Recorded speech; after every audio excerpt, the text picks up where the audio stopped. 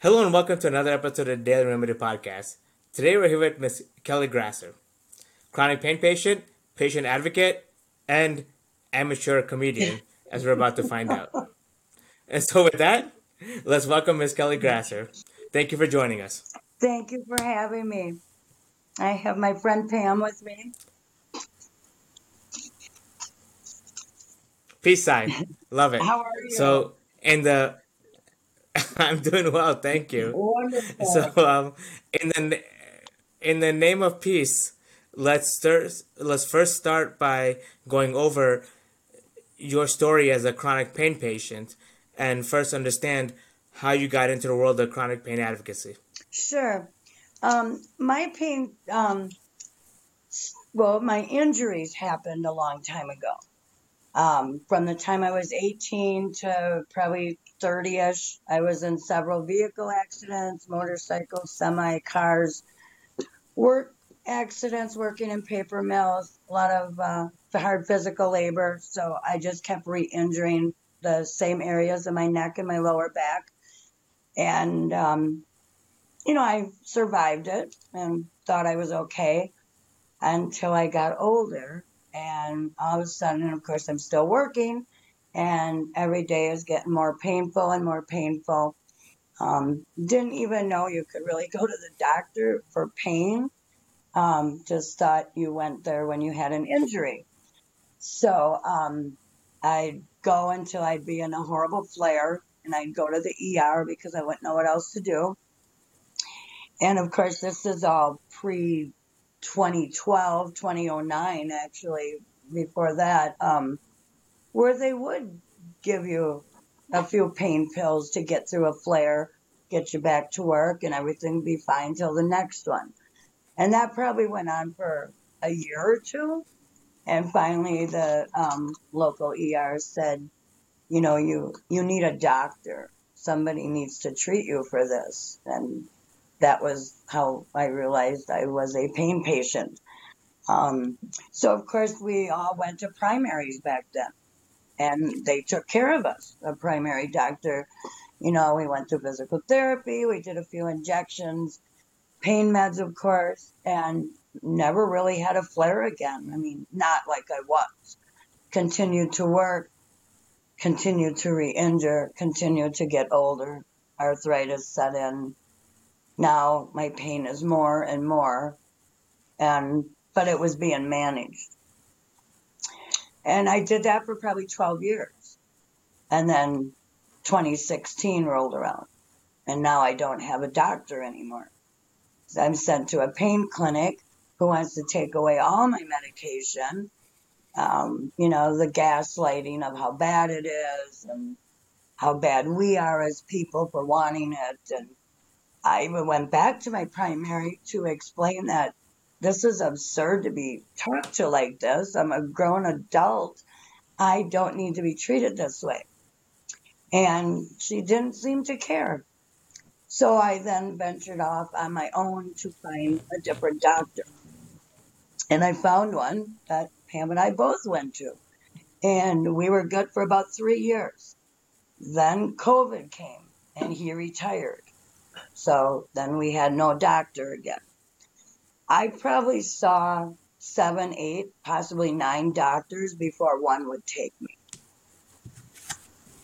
So, um, During COVID, during well, COVID, during yeah, COVID, you were yeah. doctor shopping. From March to June of the first COVID, my primary treated me, and then she started tapering me again. And then that's when I went and found I started seeing all these doctors. But because I was on certain medications, some would even see me, some would see me, even went and did new MRIs just to be told, no, we're not going to prescribe anything to you.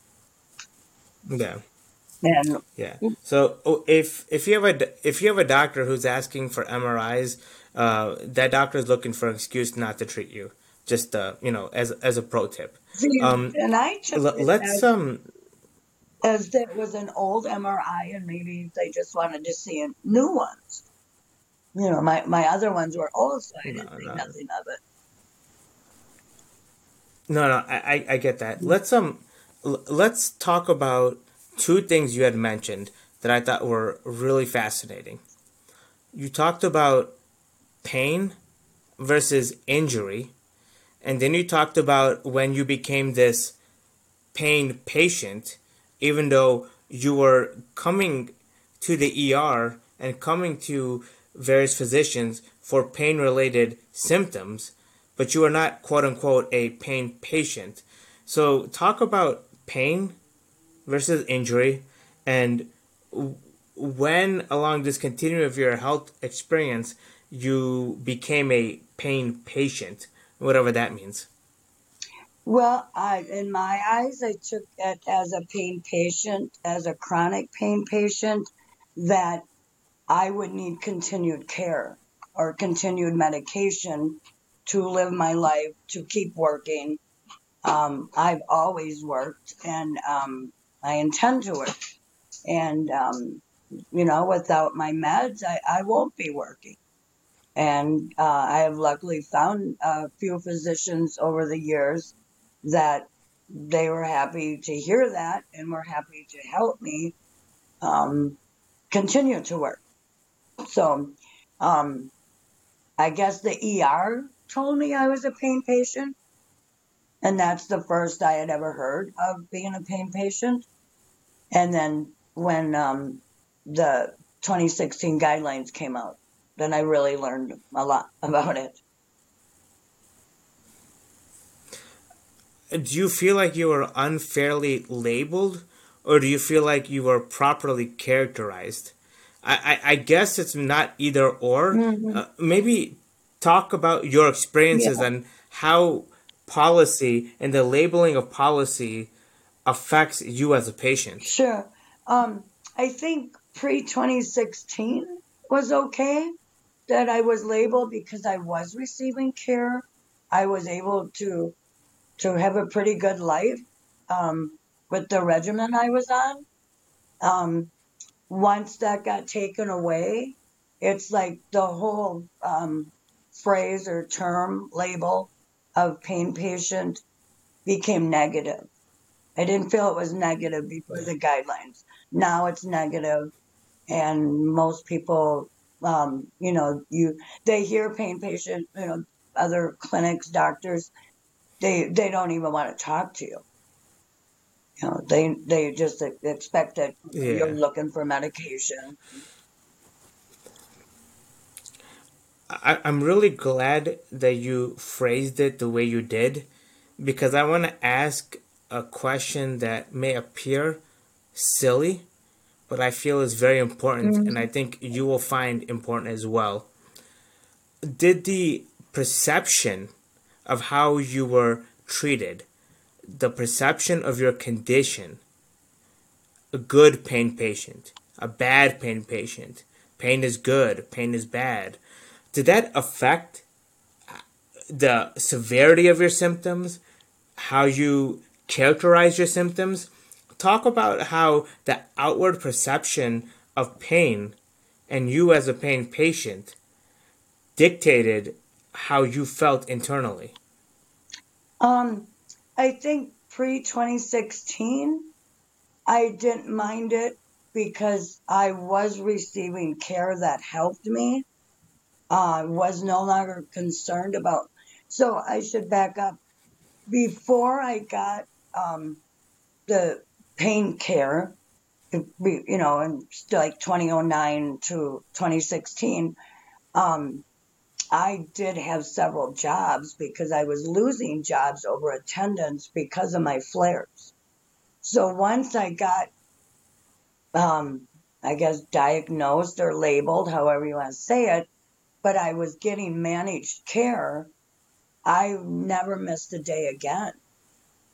And to this day, I've almost never missed a day, and it's been over 14 years, except for I've cut back a few hours when I've been without a doctor again, because I have experienced that several times now since 2016. Um, I I now look at it as like, oh no, I'm a pain patient and nobody wants to help me. Where pre 2016, it's like, Oh, I know what's wrong with me. I now know why I was missing work or having these flares, but I manage and I can do it. I can do what everybody wants me to do, whether it's work or home, or I can be me. And now I don't have that again because what I am getting now as a regimen is maybe a third of what I was on. So I have to plan what I'm going to do by my medication. I don't just have the medication to just go do everything I need to do every day. I have to plan it out now. Understood. Work seems very important to you, It is. and I think that's a fair that's a fair assessment for everybody. Work Mhm. is important to me. My identity is tied to my work. Your Mhm. identity is tied to your work. Work is very important. Pain seems to inhibit your ability to work.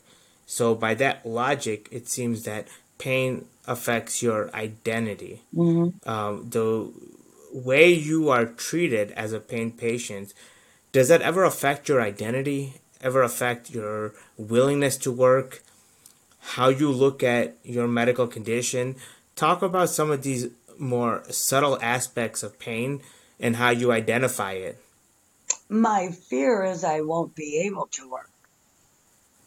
That is always the biggest thing on my plate is what if my doctor goes away? What if my this regimen, even though smaller, goes away? I live alone, I care for myself, I pay my way. What if I can't? What if I can't? I have a car payment and house payments and everything like everybody else. That goes away. Where would I go? What would I do? And I'm in real estate. I manage 6 apartment complexes. I have over 220 units that I manage. It's a lot of work. And I work over 60 hours a week, sometimes more, but I like it. And I feel I'm needed there. And I have a great crew. And if I couldn't work, I don't, even if I lost this job, I don't know what I would do. It would be hard for me to find a different job because with this job, I have the ability to sit, stand, walk, come in late, stay late. I'm not punching a clock. I'm salary. And thank God because on the times where I've been without a doctor or without medication and I had to switch my hours up and do what I could do at the time, if I was getting paid by the hour, I would have lost a lot of pay. Hmm. And your job. Yeah, and my job. So let's night job. And so I love the comedic relief. It's amazing. Um, Let me ask a question that might be unfair, but I think you would be a great person to answer it. Mhm. You mentioned your job helps you to accommodate your pain. Is it fair to say that other patients with chronic pain that struggle with work, that struggle with their job, should find similar accommodations? Or do you feel that it was an unfair burden put upon you that you somehow managed to work it out? Talk about pain and working and how you figured it out and how other people struggle to figure it out. I think a lot of people struggle with this. I've read many postings and comments online of, what are they going to do? They've been on disability and now they're going back to work, maybe still on disability, and their bosses are saying, "Well, we just can't accommodate that." And I've reached out and tried to help people with some of that. I think I lucked out finding this job. Um, I've never done this kind of work before. I kind of used everything that I have done and convinced the right people to give me a chance. And like I said, I've never missed a day in over 14 years because of the position. But it certainly, like I said, doesn't mean I don't work my butt off because I really do.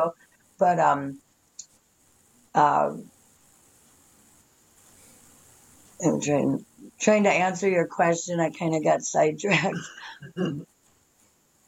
No, I think the important thing here is to understand that pain affects people differently, and that some people are able to find work despite pain, but other people cannot. So, how do we have this conversation? Do we simply say, suck it up and move on? Do we say, oh, we have to take care of your pain, it's a formal disability? Do we find some middle ground? If there is a middle ground, how do we find it? How did you find it? How did other people find it? These are not easy questions. So, talk about your experiences so maybe we can at least get a starting point. Hmm. Um, it, I mean, had I not found the right doctor before taking the job, um, I I don't know if I would have even taken the job. I might have still been struggling, looking for something that I could do. Um, but then, even once I had the job, a couple years into it, is when, with the 2016 guideline change. So then I was forced to, figure out, am I going to be able to keep the job? And then again, luckily found a doctor, and in a short time, actually. But it seems like ever since, 2019 or so, I worry every day or every 3 months when I do go to my physician, am I still going to have a physician? Am I still going to get Yeah. that same prescription? Are those things all going to change? And then how is that going to go back to affecting my job? Um, I think some people might have to change the job up that they're used to doing, but they might find that it's much better for them. Like I said, I probably wouldn't have done this job had I not had the pain. I'd probably still be working in a factory. I've owned businesses too for a while. So I've done a lot of different things. So it kind of fell into this, but I guess people have to, look outside their comfort zone to find comfort, if that makes sense. We kind of No, it makes stay in the same field of employment, um, but might have to just try something new. But how much do you tell an employer about it? Would you really bring it up on an interview? I don't know. did you bring it up on your interview? No, but I have brought it up since. So my supervisor's well aware of my advocacy that I do, and well aware of the pain that I'm in. And they're supportive. They're very supportive of it. Thank you for your honesty. I really appreciate that. I think this is really important. The follow up question I would have, and again, these are all unfair questions, admittedly, but I think because we're in this moment and we have this conversation, it's important to just propose the questions, knowing they may be unfair. The question I have is, what did you do to make it quote unquote easy? And again, I say quote unquote easy for you to transition into the workforce given your pain condition. And why can't other people simply replicate whatever it is that you did to make it quote unquote look so easy? And again, I use these quotations deliberately because I know it's not easy, Mhm. but the manner by which you are telling your story gives off the impression that it can happen. And I don't want to overlook the difficulties in making it happen, but I also want to share your story so that other people can see that, yes, there is a path forward. Um, well, I don't think it's easy by any means. And like I mentioned, comfort zone earlier. But I think with me is it could have been any job, and I would have gave 110% because that's just who I am. Um, it's not always easy, but I kind of fake it if I have to. But you know what I Hey, you and me both. you know it's my livelihood. You know it's I don't want to give up my things. It's what I want.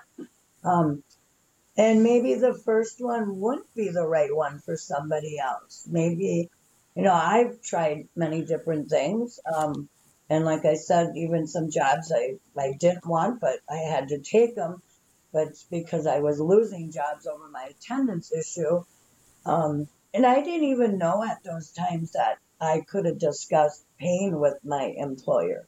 Like it never crossed my mind to say, I'm a pain patient because I wasn't labeled as one then. I was just like, well, now I lost another job. Um, so I just came about and I went for it and it worked for me.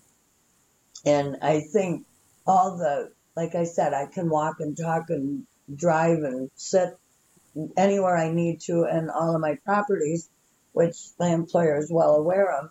Um, you know, to do the task, but also because of the pain, and they're fine with that because I'm always doing something.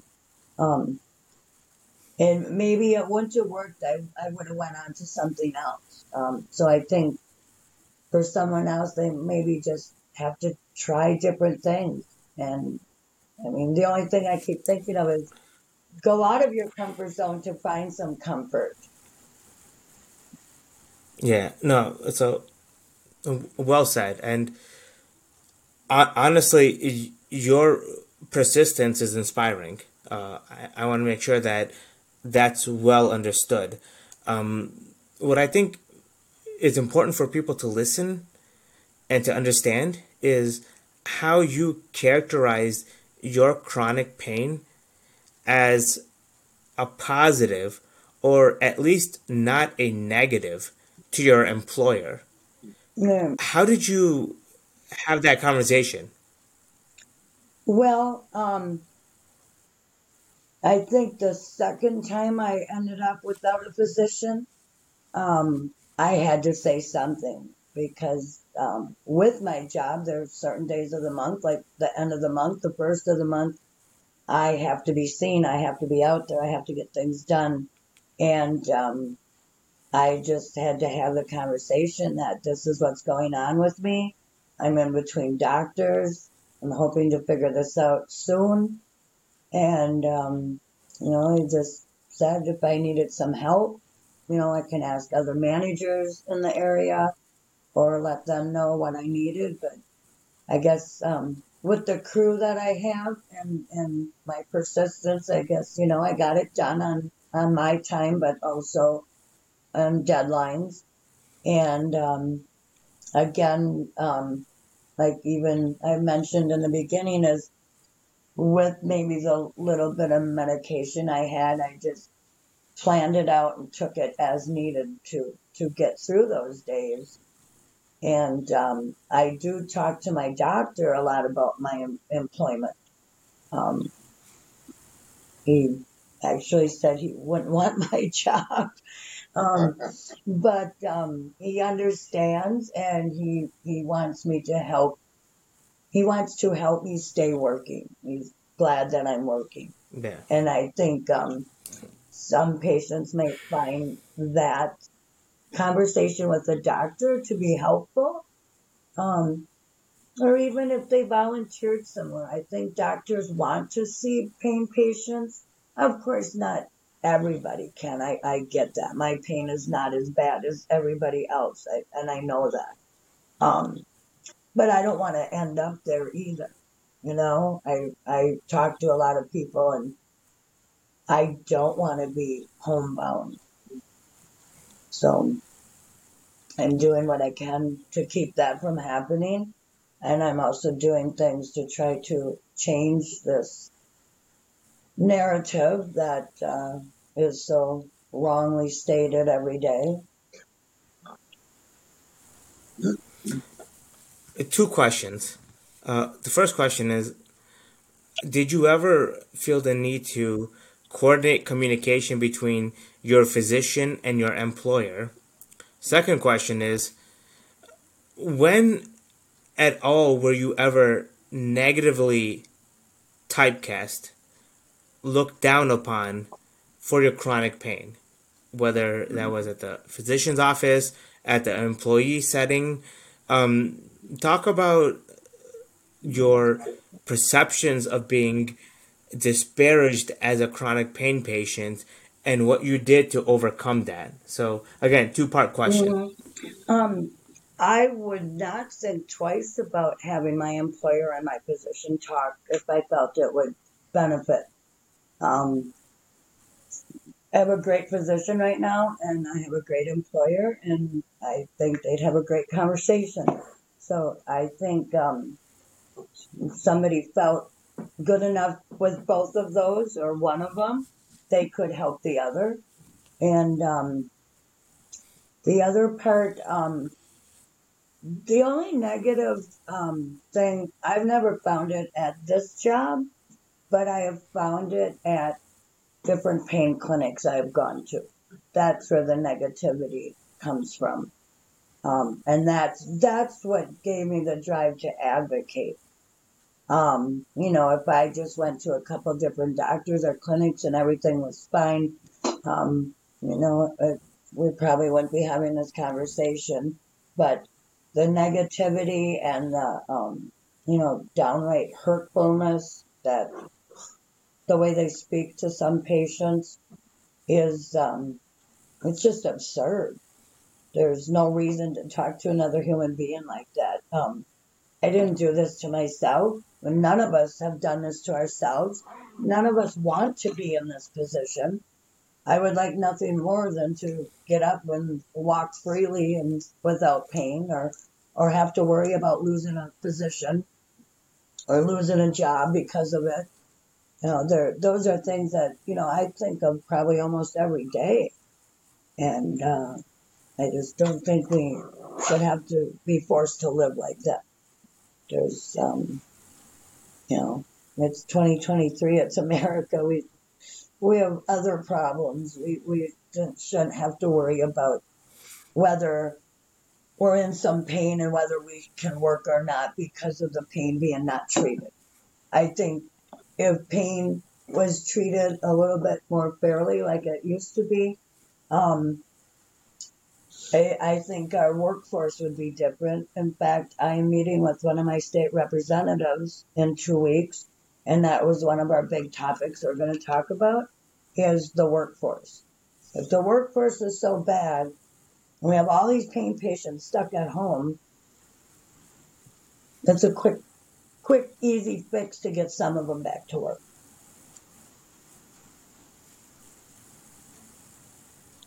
Well said. I think that you have an amazing solution on your hands here. I want to talk about your advocacy and your conversation with your legislator. Before we get to that, and I think this will be a really nice segue, I want to talk about pain and stigma. It seems, based on your conversation, that the stigma arises more in the physician office than it does the employer office. Is that fair to say? Yes. Yeah. So, by that logic, you feel that your advocacy would be better suited by taking the chronic pain conversation and focusing on policy, legislation, and your employer. Do you see the clinic, the physician involved in that conversation? I would like to see that. Um, I have discussed a few things with my physician, but I think the DEA has such a fear in so many physicians that they won't speak freely what they want to speak about. They don't want to draw any attention to themselves than what's already out there. Um, I think just in talking about the work thing with my doctor, And I would certainly invite him to some of my meetings that I've been to, and I have new scheduled ones. Um, I think he would, but not at this time because he's already getting negative attention that he doesn't want.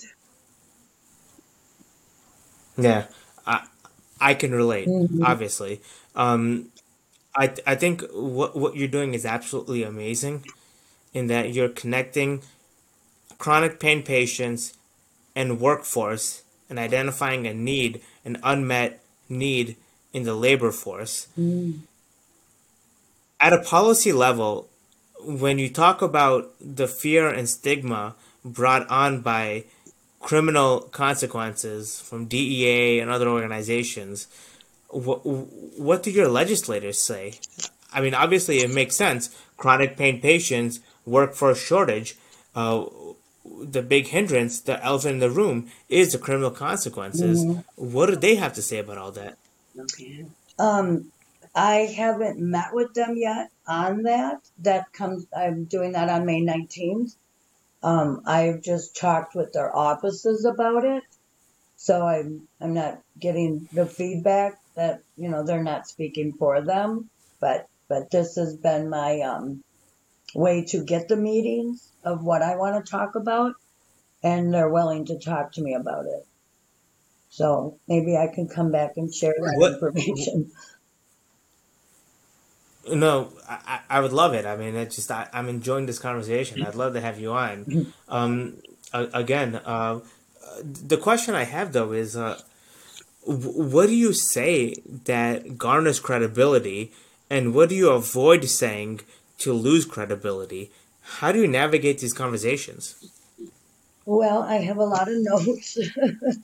um, I guess just that there's there's just so many people that did work, um, even if part time, or maybe they even volunteered, and they can't even do that now because of these policies and the guidelines. That's what it is. It started with those guidelines, and I've actually I did a petition as well, a old school pen and paper petition. I've sent it to 21 government officials, and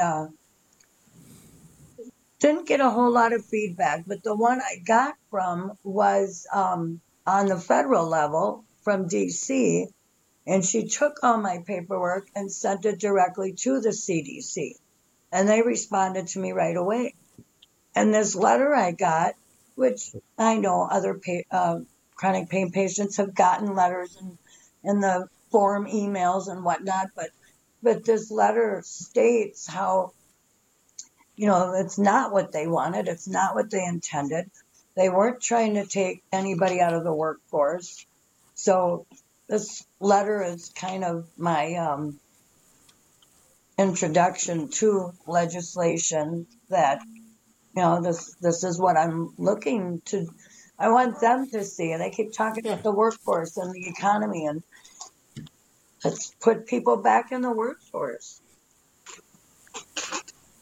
I think it's an amazing argument, and I have to say, the advocates that I've done has netted these letters, and you can argue these letters are whatever, and you can also say that these letters are arguably a validation of what Hmm. you're doing.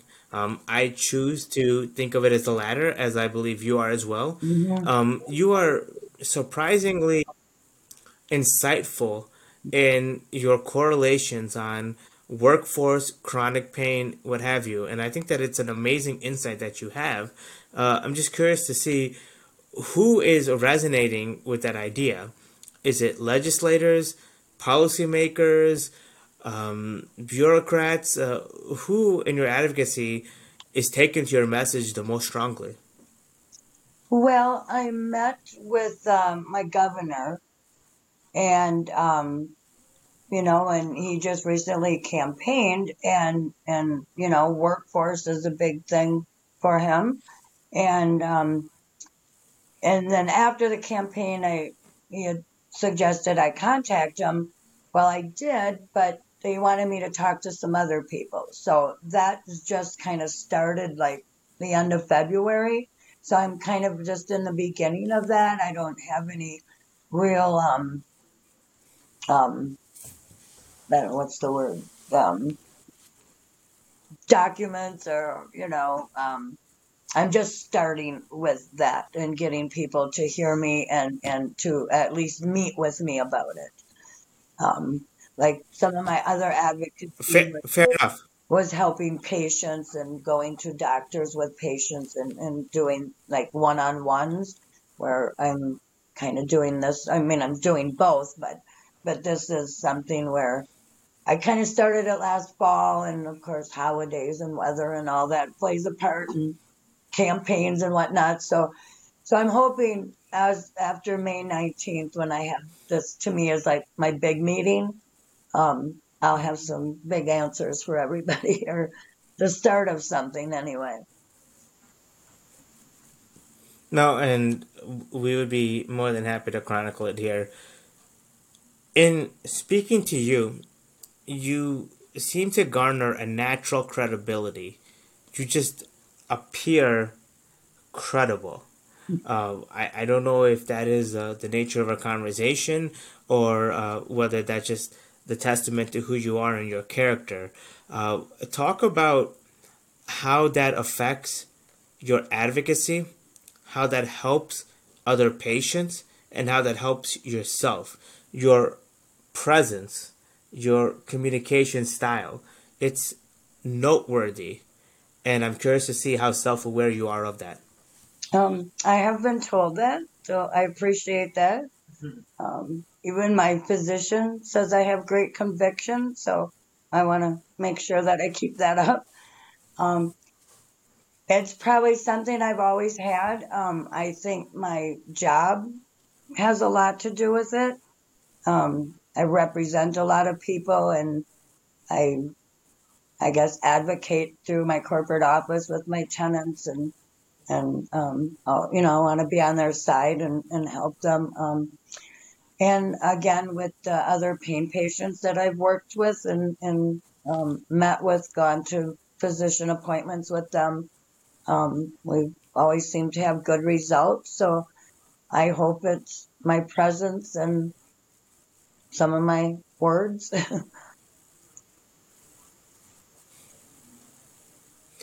Give us an example. Talk us through a situation where you help the patient garner credibility, or you yourself garnered your own credibility through your own conversation.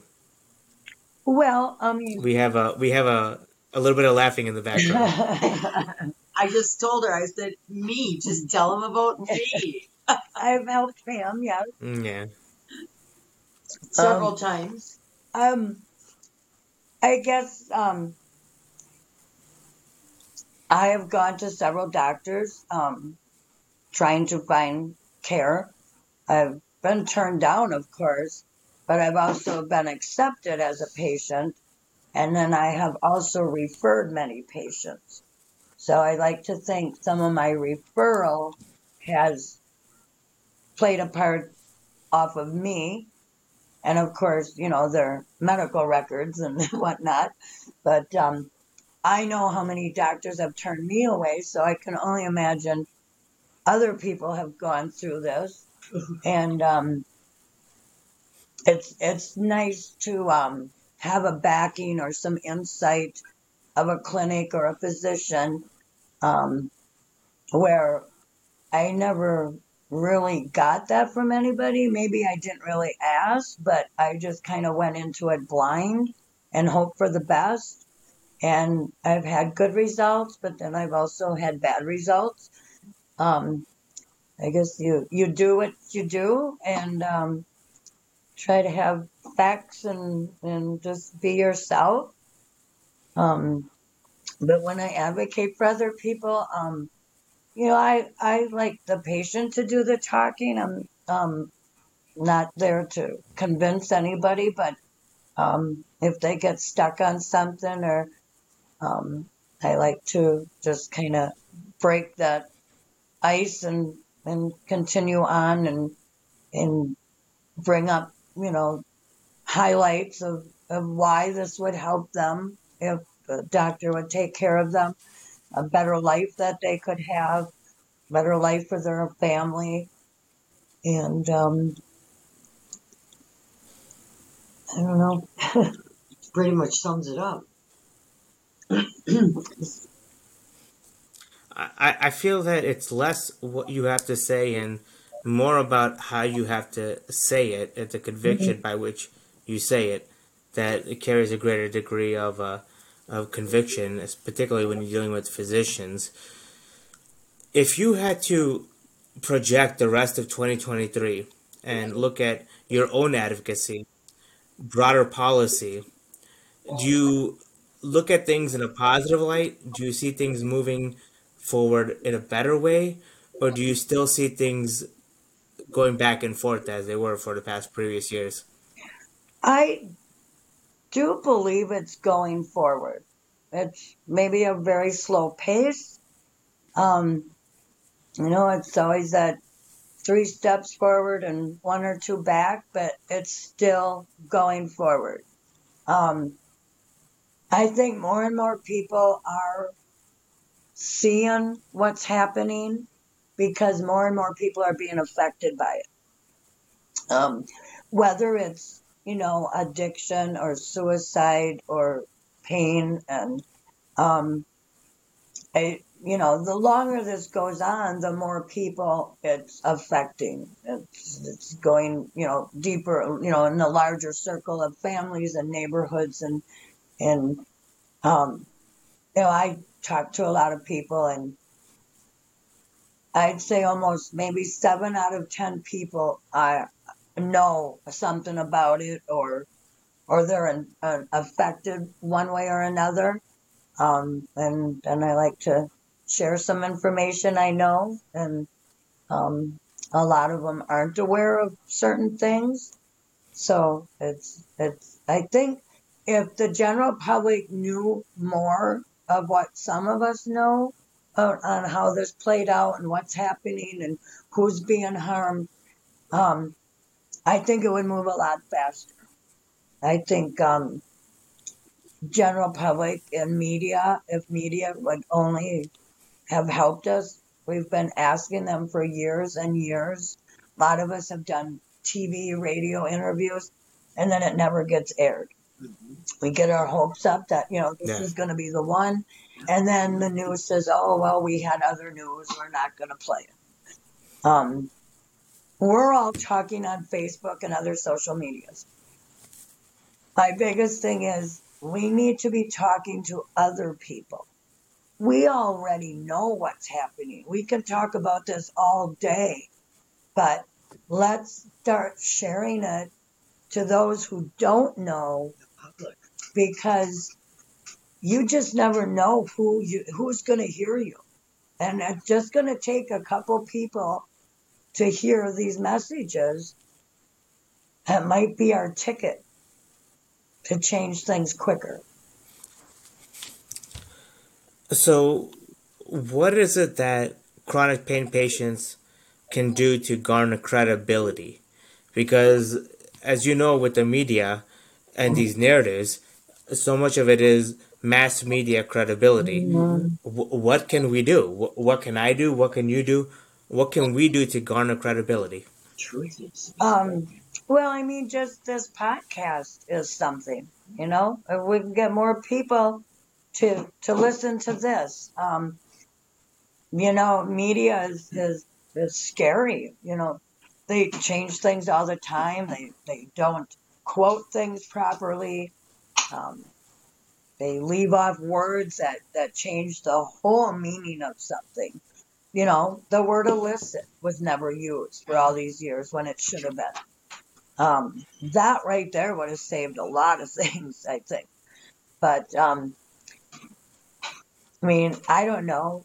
Billboards. I've looked into billboards.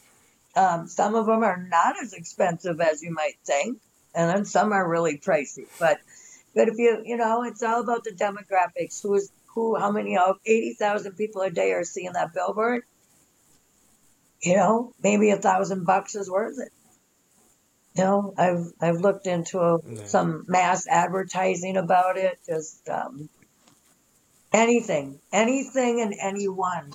There's no one you shouldn't be telling about it.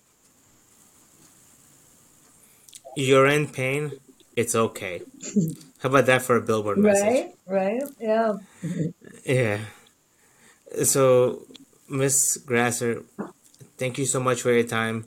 Truly appreciate it. Thank For you. those listening who may be interested in getting a hold of you, what's the best way that they can contact you? Probably instant message at Kellie Gasser. That's probably the easiest. Okay, perfect.